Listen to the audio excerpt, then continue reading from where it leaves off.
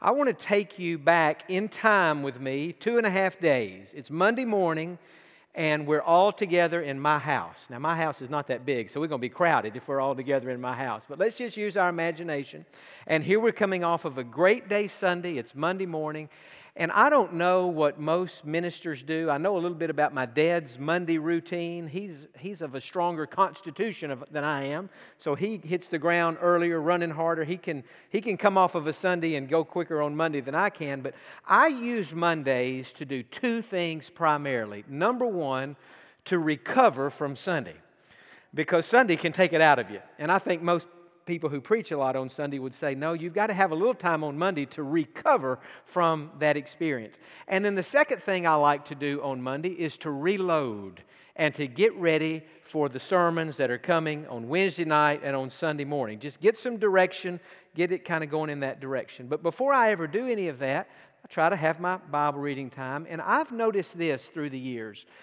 It seems like when God has something to say to me, but I think it would be true with anybody, He seems to say the same thing in a lot of different ways. Have you ever noticed that? In other words, like maybe you're struggling with something and you come to church and your Sunday school lesson is about that, your connection group lesson.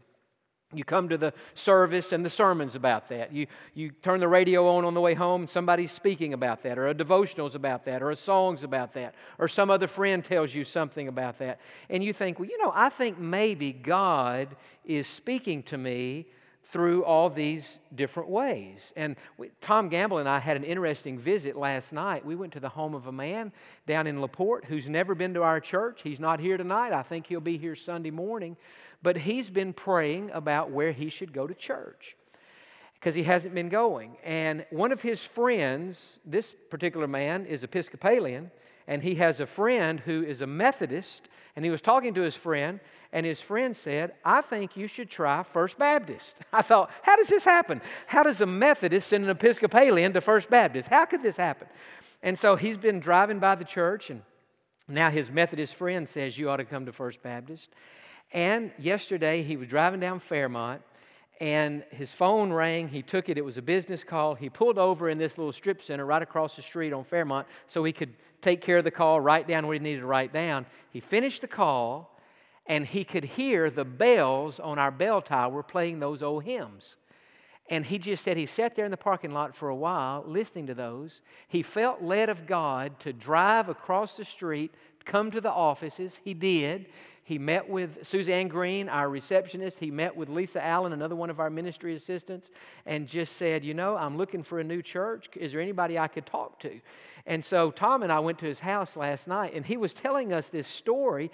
While he was at church, somebody gave him one of our little booklets about procrastination. And he said, when Tom and I were at his house last night, he said, I've just been putting off going to church, and I see this booklet on procrastination, and he said, I've been reading it, and he said, it's really been helpful, and he said, I think God is telling me that I need to quit procrastinating going to church. I said, this is amazing. I said, I know the guy that wrote that. He is good looking.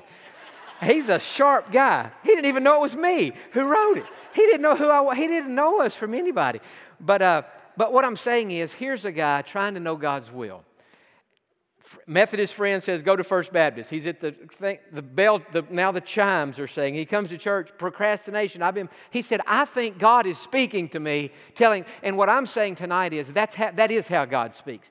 God, when He has something to say, He'll say it a lot of different ways. Now, Monday morning, I was at my house, and this week, I'm doing something I've never done. I'm to a part in my Bible reading where I'm supposed to read Psalm 119, which, as you know, is the longest chapter in all the Bible. There's 176 verses in Psalm 119. And so normally, I would just say, okay, today it's going to be a lot of reading, but I decided that I was going to divide that psalm up into 5 days so that each day I would read about 40 verses. And that's what I've been doing. Now, open your Bible tonight to Psalm 119, and I want to show you the verse that I read on Monday morning as I was starting my week. I'm recovering from Sunday, and I'm reloading for what's to come the rest of this week. And I'm in Psalm 119. And I want to say this, that unless God leads me in a different direction, next Wednesday night, I want to do an entire Bible study from Psalm 119. And I want to, if I can, in one sermon, show you some of the greatest verses in all the Bible that are found in this psalm. So I hope you can be here next Wednesday night. But for tonight's purposes, we're going to just look at one verse in this psalm, and it's the very first verse. And to be honest with you, I've never paid any attention to this verse, probably because normally if I sit down to read Psalm 119, I'm thinking, man, I got a lot of verses to read here. And so probably I missed the first one, thinking about how many I have yet to come. So look at what it says, Psalm 119. Blessed or blessed are the undefiled in the way. I like how that sounds. Blessed are the undefiled in the way, who walk in the law of the Lord. Now let's just memorize that verse. It has two parts. First, just listen to me say it. I'm quoting out of the New King James. Blessed are the undefiled in the way. Say that with me. Blessed are the undefiled in the way. Say it by yourself. Okay, then we have a comma after that. I'm not saying you have to memorize punctuation. Sometimes it's helpful. The next phrase says, who, and I'm going to make sure I get the walk right, see if it has an S on the end. It does not. Who walk in the law of the Lord. Say that with me. Who walk in the law of the Lord. Say it by yourselves. Now, what helped me to memorize that part, notice the first two words start with the same letter, W, who walk. And then the other main words in the verse both have L's, law, Lord. When you're memorizing Scripture, unless you're a genius, which I'm not, you have to have some mnemonic, some learning device, some trick to help you learn this, the Bible verses. So, who walk in the law of the Lord. We've got two W's and two L's, and you'll notice that verse ends with an exclamation point, which to me, an L is a tall letter. We've got two L's, and so an exclamation point is a tall mark there at the end, so you've got that. So the verse says, blessed are the undefiled in the way, who walk in the law of the Lord. You think we could put it all together? Blessed are the undefiled in the way, who walk in the law of the Lord. And so I read that, and I thought, now God, I want to be blessed, and to be blessed, I'm going to have to be undefiled in the way. In other words, I can't be out there sinning, doing things I ought not to do. I've got to live right before God. And again, none of us are perfect, but I just prayed that. Lord, help me to live a life that would be pure and that would be undefiled. Help me to walk in the law of the Lord. And then I read about 39 more verses because I'm reading about 40 a day. Other great verses there, but that was the one. When I went to bed on Monday night, that was the verse that I went back to. This is about 12:30 now on Monday night. It was too late, but it had been a long day. I'm laying in my bed and I'm thinking about the first verse I had read that morning. Blessed are the undefiled in the blessed are the undefiled in the what? In the way, who walk in the law of the Lord. That's what it is. See, sometimes you forget. But then I read my devotional book. And the devotional I'm reading is by Billy Graham this year, and he had the title of his devotional on Monday morning, I thought it was odd, Which Wing? Which Wing? W-I-N-G. And I thought, now where's Dr. Graham going with this devotional? And here's where he was going. He said, if you're flying on an airplane, which wing is the most important wing? The right wing or the left wing? And obviously, they're both equally important. And he was talking about how in the Christian life, there are two wings. And as we're trying to fly and live right, we have these two wings to keep us moving in the right direction. One is faith, and one is works. One is what we believe, and one is how we behave.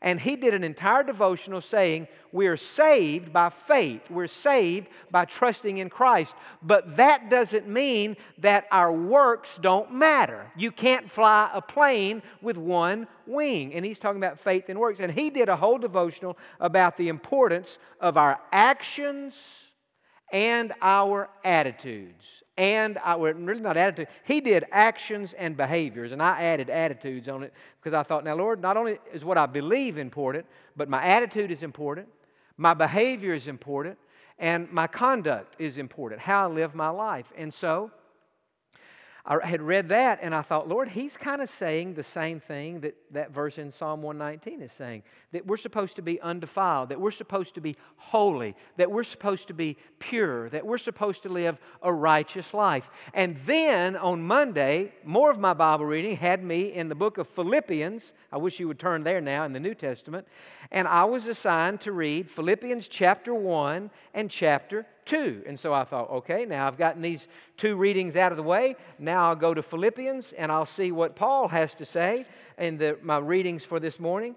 And I came down to Philippians chapter 1 and verse number 27. I mean, all these verses are good, but as far as verses that grabbed my attention on Monday morning and that spoke to my heart, verse 27, Paul said, "Only let your conduct be worthy of the gospel of Christ." That is a tremendous, tremendous verse.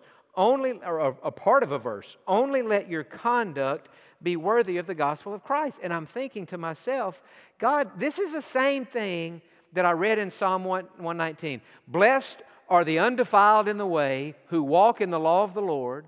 Billy Graham saying, got to have these two wings on the plane, got to have some good behavior, got to have the right conduct. And now the Apostle Paul is saying, let your conduct be worthy of the gospel of Christ. And then I came down to chapter number 2 and looked beginning in verse number 12 at what I read.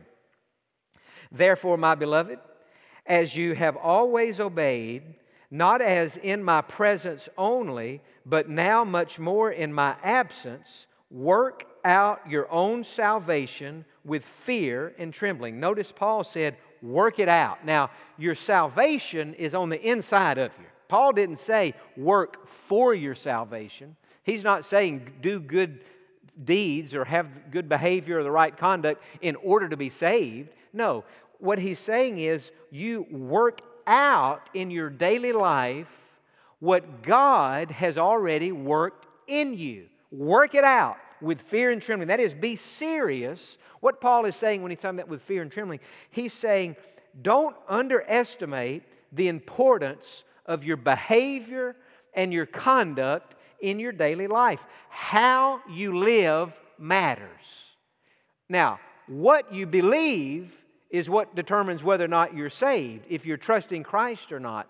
But a person can't say, well, you know what, I'm trusting Christ, I've placed my faith in Him, I know I've been saved. You're not saved by works anyway, so bottom line, it really doesn't matter how I live. My behavior is not that important, my conduct's not that important. Well, friend, it doesn't have anything to do with your salvation, but it has everything to do with your witness and with your testimony and being pleasing to God. So it is extremely important how we live our lives. Verse 13, "For it is God who works in you, both to will and to do for His good pleasure." And then verse 14, he says, "Do all things without complaining and disputing, that you may become blameless and harmless, children of God, without fault in the midst of a crooked and perverse generation, among whom you shine as lights in the world." So Paul is saying we live in a dark world. We live in a sin-filled world. But you're a child of God. You've been born again. The Holy Spirit has worked salvation in you. Christ is in you. But you have a responsibility to work out what Christ has worked in. Your behavior and your conduct matter. And he's saying in this dark world, we have an opportunity to shine like stars, to shine like bright lights. You know, I think it would be easy for a minister, for a pastor, a preacher, in the day in which we live. And, you know, we all see what's happening in the world. And it would be easy, or if you're a Sunday school teacher or any kind of a Christian leader, to just always talk about how bad the world is and how things are horrible and the sin and all, you know, what's happening to... It would be easy just to always, you know, blow that horn and everybody would agree, but we would all leave depressed, right? We would all leave saying, man, I knew it was bad. I didn't know it was that bad. I went to church and it's worse than I thought. And I found out about how bad... But Paul says that's not the attitude that you're supposed to have. Paul is saying this, in a dark world, the stars shine more brightly. When do you see the stars more clearly? On the darkest of nights, right? Well, the darker it is, the brighter the light can shine. And so I read that Monday morning, and I thought, now God, I know you well enough to know that you are speaking to me this morning. And what you are saying to me today is that not only do you value my faith and my trust in you, but you value my behavior, my conduct, and how I live my life. And so, God, I'm just praying at the beginning of this day, at the beginning of this week, that you will help me to live a godly life. That my expression of faith, if I can say it that way, would match my profession. In other words, that my walk would match my talk. That how I live would match what I believe. Now again, none of us are perfect, and we won't be perfect until we see the Lord, but I felt like this was God's message to me. I can assure you, the last thing in my mind on Monday morning was what I was going to be preaching about on Wednesday night. I don't normally do the Wednesday night on that much on Monday. I do whatever I'm going to do on Sunday. My goal is to have an outline before I go to bed on Monday night. But I don't do that much on Wednesday. Maybe I have a thought or two, but no. But as the week has gone on, I have thought, you know, God, what you were saying to me privately on Monday morning is applicable to all of us on Wednesday night. And that is, our behavior and our conduct matters. To make this even more clear today, I had the radio on at 3:30 today, and if you ever want to hear really good preaching, put your radio station on 105.7 at 3:30 in the afternoon, Monday through Friday. Adrian Rogers is on, and he's one of the most gifted preachers ever. I used to try to hear him every day. It doesn't seem to work for me quite that way now, but I heard him today, and do you know what he was preaching on today, of all things? He was preaching on holiness. And I thought, God, here it comes again. It's the same thing. And he did a whole sermon on how important it is to live a holy, godly life. And so that's what when I was kind of teasing at the beginning, I said, what I'm doing tonight is more of an overflow of what I felt like God has been speaking to me than it is a sermon. But I do have some sermonic things we can jot down, and so it will be practical, and so it will be helpful. You'll notice on your outline tonight that I have divided this message into two headings. First, the importance of our actions. Your actions matter. Your behavior matters. How you treat people matters. And so the importance of our actions, let's just fill in these blanks. Number one, our actions prove that our faith is real. Our actions prove that our faith is real. How is an unbeliever going to know that Jesus Christ is real in your life? Based on what you say or based on how you live? Well, it's based on how you live. First of all, you may not even have an opportunity to say anything, but that unbeliever can look at your life and they can see in your life something different than what they have. Peace and kindness and thoughtfulness and trying to help people out. And so our actions prove that our faith is real. Unbelievers can't see your faith. That's why James said, faith without works is dead. He's saying that God can see your faith. That's why we're saved by faith. If you trust Christ, you're saved. God sees that faith. But I can't see it.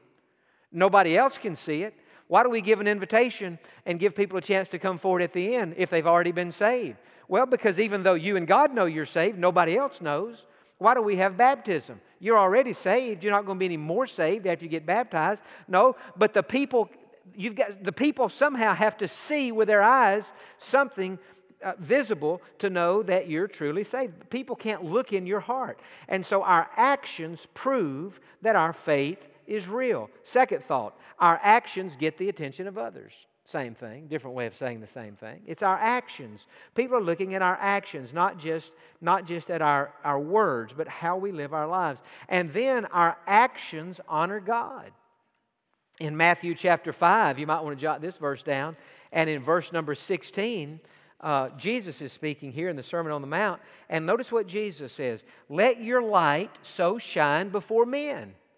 He didn't just say, let your light shine before yourself, or, you know you're saved and I know you're saved, and so we'll just keep, no. He said, let your light shine before men, that they may see your good works and glorify your Father in heaven. And so when your actions, when your behavior, when your conduct is right, then that brings great honor and glory to God. It's the second wing of the airplane. And so I think God, if you're a child of God, you're going to have some of the attributes that your Heavenly Father has. I mean, my Father is sitting right down here. I'm His son. I have His attribute. I was back in East Texas preaching in March, and I'm about the same age now my dad was when he pastored that church. And so many of the people came up to me and said, "Jon, you're looking more and more like your dad." I said, "What can I do to change this? Can I comb my hair? I mean, what do I need to do?" Teasing with them. But I have my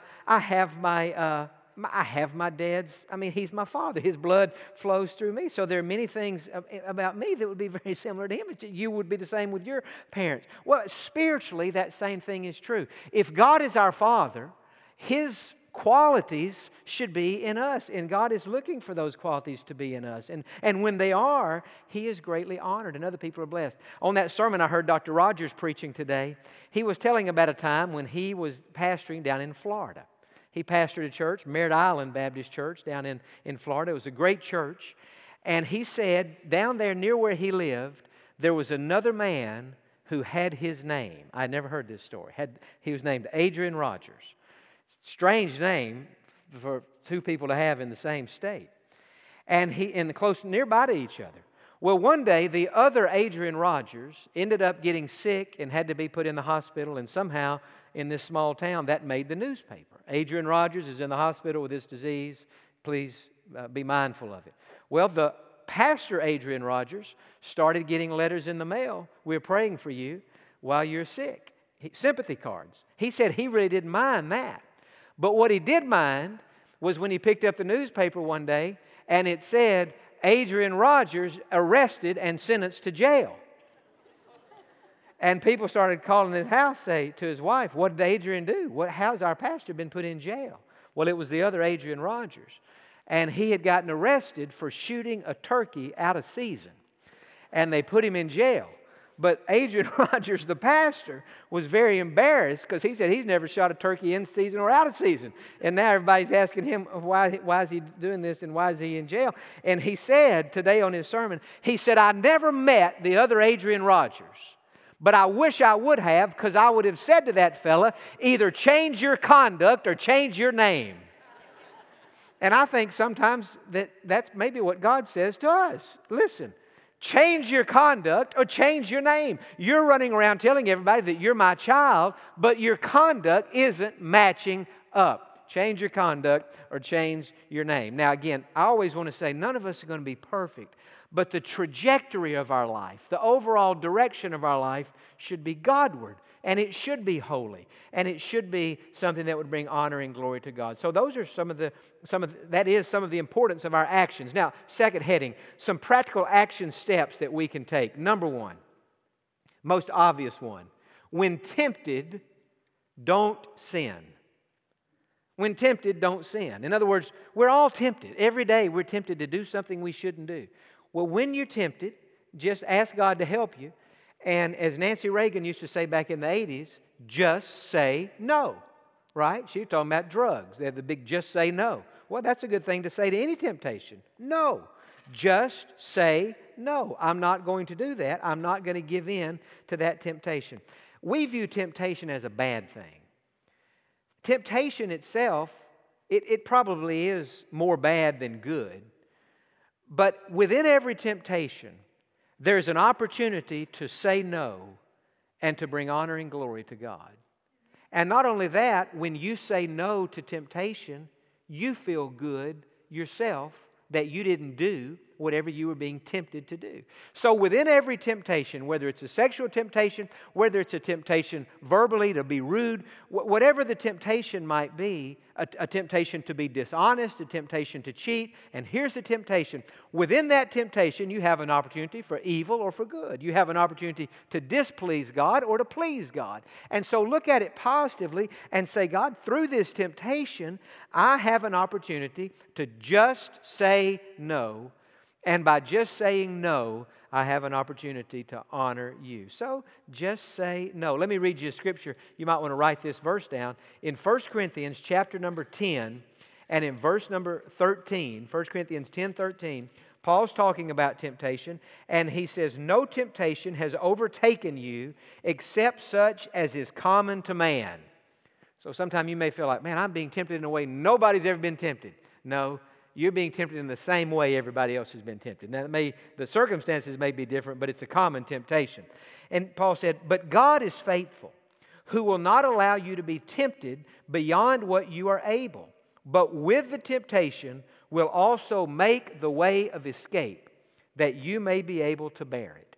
And so with every temptation, there is an escape. There is a door. There is a way out of that temptation. If you're watching television and something bad comes on, there's a remote control. You can click that. If you have a cable package that maybe it has things on there that you don't need to see, but you bought the cable package so your kids can watch cartoons. I don't know. I'm just making up an example. But it may be that you have to block out some of those stations so that that's a way of escape. That's a way to keep from being tempted to watch things that you shouldn't watch. So there's always a way out. So when tempted, don't sin. Second action step that I think would certainly improve our behavior and our conduct. When angered, don't react. When angered, don't react. I think that's what the Bible talks about when it says, be angry and do not sin. Anger in itself is not sinful. Jesus got angry, and Jesus never sinned. He did not sin in His anger. So just because you get angry about something, there is such a thing as righteous anger, righteous indignation. Billy Graham said he thought 10% of it was righteous and 90% of it was indignation, but still there's such a thing. But sometimes something happens. Somebody may say something to you at work. Somebody may come into your supervisor may come into your office tomorrow and say, you're doing an awful job, and put you down. And it makes you angry. Well, when you have that feeling of anger, you haven't sinned. The only sin would be to retort back or to speak back to your supervisor or to your coworker in some rude, demeaning, and unkind way. So, hey, we all feel sometimes feel an anger emotion. Somebody said, normally that's based on what somebody does or it's based on what somebody says, and we feel anger. But you don't have to act on that. You don't have to act on everything you feel. You have to take control of your feelings. You can't let your feelings control you. You remember when, maybe you've never seen this, but Bill Bright, when he was coming up with the 4 spiritual laws, of course, the founder of Campus Crusade for Christ, 4 spiritual laws and so on, and he had these 3 parts of a train. He had the lead car, and then he had another car, and then he had the caboose at the back. And he said the first one in the spiritual life is the fact, what God says. And the second car here is your faith. You put your faith in the fact of what God says. And the caboose back here, the end of this train, it's your feelings. And your feelings follow your faith in the fact of God's Word. And his point was, many times in the Christian life, we put our feelings out here in the front. And we say, well, if my feelings, I'm just going to kind of, my feelings, I'm just going to follow my feelings. Now, we would never say that, but in actual fact, that's how we live sometimes. You have to train yourself so that you're not controlled by your feelings. You are in control. Your feelings are like a wild horse, and they have to be broken. Jesus said, blessed are the meek, for they shall inherit the earth. That word meek, it's a picture of a wild horse that has been broken, and now that horse can be safely ridden. And so that's how we have to do our feelings. We have to say, feelings, you're not leading me, I'm leading you. And I'm not going to do what you're making me feel like doing. I'm going to do as best as I can with God's help. I'm going to do what's right. So I think as a general rule in life, it's a good idea not to be a reactor. I find in my life, I am much happier and much more productive if I am proactive as opposed to being reactive. I'm not a good reactor in the sense, like if I'm in the office all day and people ask me 10 different questions, well, that puts me in a mode of reacting. In other words, like if I had a steady diet of that every day, I would have 0 to say when I came out here to preach. and I would always be frustrated and my hair wouldn't look good because I'd about pulled it out. Because all day long, I would be putting out fires. What do you think about this? John, what do you think about this? You think we should do this? Well, I'm not saying there's not a place for that. But I'm saying if a guy in my position just came up here every day and just walked around the halls and people started asking him questions, there would be no vision, there would be no leadership, there would be no proactivity. It would just all be like, I'm here to react. And if somebody comes by, I'll talk to them. If somebody calls, I'll talk to them. If somebody has an emergency, I'll try to help it. I'm not saying there's not a place. There is a place for that. But I'm saying if that's how a person lives his whole life, you just react. Well, if reacting just in a work schedule is not even healthy, how much worse would it be if a person was just a reactor in life? In other words, somebody says something, it angers the person, here's a reaction. Well, most people live that way. But that's not how God wants us to live. And that's why it says, be angry. It's okay to have that angry feeling, but don't sin. Don't act on that. I heard a story years ago about, I'm telling you all my good stories on Wednesday night, on a rainy Wednesday night. So if I tell these again on Sunday, you have to laugh again. You promise? Say, I promise. I promise. Because if you don't, I'm going to start holding back on you on Wednesday night. If you don't, I'm just teasing. But I heard talking about how we can control our feelings. There was a man who was in the park one day walking his son, a little 1-year-old boy, maybe 6 months, had him in a stroller. And that boy was crying, pitching a fit, throwing things out of the stroller, just being horrible. And that father just walked him around the little track there around the lake in the middle, and he said, now, Arnold, you just calm down. Arnold, you just be calm. Arnold, you get a hold of yourself. Well, a lady was kind of walking, and she heard this, and she thought, that's a good father. And he's being so patient with his son, Arnold. And she walked up to him. She said, sir, I don't mean to be intrusive. I couldn't help but see your kid's been throwing pacifier thing out of this stroller, but you've been so kind talking to little Arnold. And he said, ma'am, I'm Arnold. That's Billy. He said, I've been telling myself, calm down, take it easy, get a hold of yourself. And so I think sometimes that's what we have to do. When angered, don't react. In life, most of the things we regret are our reactions, not our actions. Our actions put us in control. You get the spirit. I mean, God's in control, but it puts self-control, us in control better. So when anger, don't react. Number three, when a need arises, meet it. When a need arises, if you can, meet that need. And I think our church is so good on that. But even in your personal life, apart from the church, with a neighbor or with somebody, if you see a need, somebody has a need for prayer, for encouragement, for food, for whatever it might be, if you see a need and you can meet it, meet that need. And then number 4, when you feel led, bless somebody. Now, I said it carefully on that. I said when you feel led, because there will be times in your life when God will lead you to meet somebody's need, when God will lead you to be a blessing to somebody, when God will lead you to do something kind for somebody, maybe to buy something for somebody or to do something for somebody. And so when you feel led of God to do something like that, just step out. And when you do it, your actions, your conduct, your behavior, it's going to be matching what your faith is all about. Now, one other verse, but I want you to see it. Turn to the end of the New Testament, 1 John chapter number 2. 1 John chapter 2.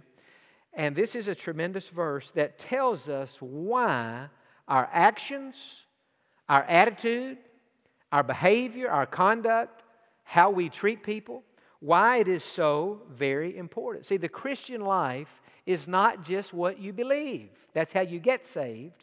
But the Christian life also has a lot to do with our behavior. And here's the ultimate incentive to, if I could go back to the verse I quoted earlier, to live a pure and godly life. Blessed are the undefiled in the way, who walk in the law of the Lord. Now, why should we try to be living like that? Well, look at 1 John 2, verse 28. One of my favorite verses in the Bible. John said, and now, little children, abide in Him. We're talking on Sunday mornings about abiding in Jesus. Abide in Him, that when He appears, talking about the return of Christ, we may have confidence and not be ashamed before Him at His coming. John is saying, here is your ultimate motive for living right, for acting right, for being good to people, for watching your behavior. It's so that when Jesus comes back, He'll catch you doing something right, not doing something wrong. When Jesus comes back, I don't want Jesus to find me doing something I have no business doing. I want Jesus to find me doing something that would be right. Either reading my Bible, praying, helping somebody, being kind, doing something that Jesus would say, now, John, I'm proud of you. You're doing exactly what I wanted you to do. So John says that we should abide in Him so that when Christ appears, we may have confidence and not be ashamed before Him at His coming. Now, here's the ultimate question. You still listening? Say amen. To know whether or not you're truly abiding. I'm going to get back into that abiding again on Sunday morning. But if you're truly abiding and if you are seeking to live right, not perfectly, but in the right direction, does the thought of Jesus Christ coming back tonight make you happy and excited, or does it kind of make you fearful and intimidated? I think if you answer that question honestly and you say, man, the thought of Jesus coming back tonight, I know I'm saved, but man, if I really thought Jesus was coming back tonight, there might be somebody I need to apologize to. There might be something I need to change. If I thought tonight at 11:30 Jesus was coming back, okay, well, then this sermon is perfect for you. So whatever you need to do, if Jesus were coming back tonight at 11:30, go ahead and do that before 11:30 if you can. But if the thought of Jesus coming back makes you think, you know what, I'm not perfect, clearly, but I am forgiven.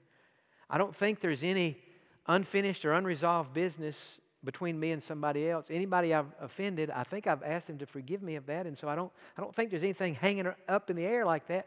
So I know I'm saved, and so the thought of Jesus Christ coming back tonight at 11:30, it just makes me happy, and it just helps me to know that my life's fixed to get a whole lot better because I'm going to be in heaven tonight before midnight. I mean, what I'm saying is that's why we should try our best to live a life that honors God, that is holy, and that is pure, so that when Christ returns, we can have confidence and not be ashamed before Him at His coming. You know the old saying, sometimes you hear somebody, maybe if there's a hurricane coming, and you'll ask somebody, well, did you get ready for the hurricane?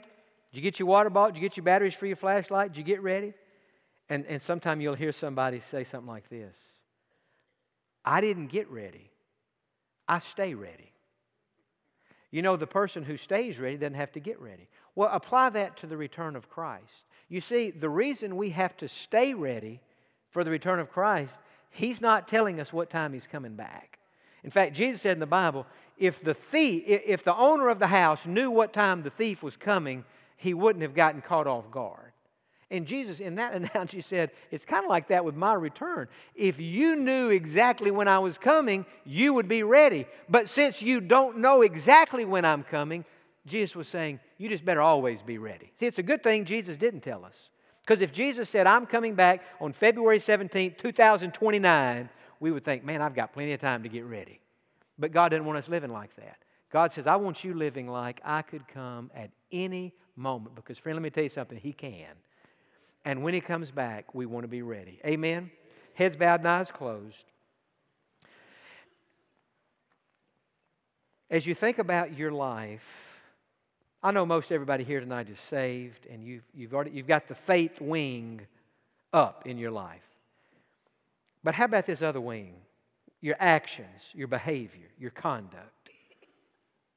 Is there anything in your life at this time, and sometimes in all of our lives, there are things that needs to be repented of, that needs to be addressed, that needs to be dealt with, so that when Christ comes, He finds you not only with the right stuff in your heart, but with the right things in your life. Father, help us to take this message tonight really as a wake-up call that our actions do matter. And Lord, if there's anyone listening to this message tonight, or if there's anyone who will listen to this message, God, online later on, who has something in his life or her life that's not right, God, I pray that right now, wherever they may be, they will make it right with you. Help them to do the right thing, knowing that it takes 2 wings for an airplane to fly. In a moment, we're going to have an invitation and give some a chance tonight to get saved. Maybe you've never placed your faith in Christ. Maybe you'd like to talk to a minister about that tonight. So during this next song, we're going to ask you to come forward. We'll help you with that. Maybe tonight you want to join the church. There were several who joined last Wednesday night. So maybe tonight you'd like to do that. While we stand and while we sing, Father, have your way in invitation. In Jesus' name we pray. And all the people said,